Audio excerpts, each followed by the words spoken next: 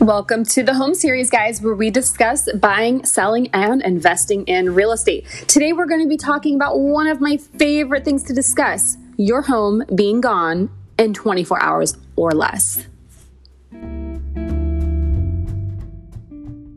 Now, we would all like this to be our home, correct? As soon as we list our home on the market, we'd love to see it fly off the market. However, sometimes this seems to pose some sort of a problem for sellers. Sellers begin to think that maybe they could have got more money. So I'm here to say that's a myth.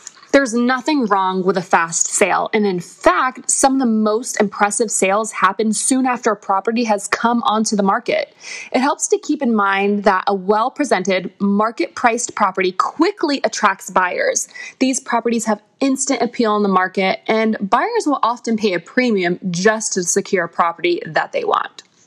However, a quick offer may cause the seller some concern and might present itself as a red flag. The seller might begin to think an early offer is a result of pricing the property too cheaply in the first place.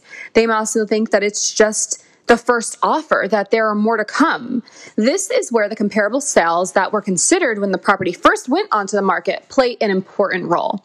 Any seller in this situation should discuss the offer with their agent and agree on the most suitable strategy.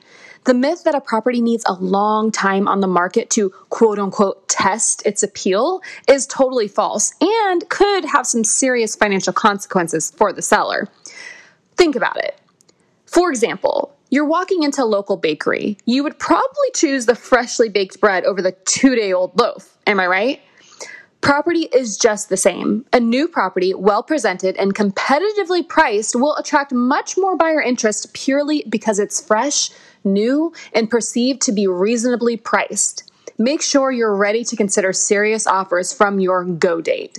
Any seasoned real estate agent will tell you that the road to a contract is often littered with attractive early offers rejected by a seller who eventually ends up selling for a lesser price. Don't forget, an attractive early offer is a quality problem to have.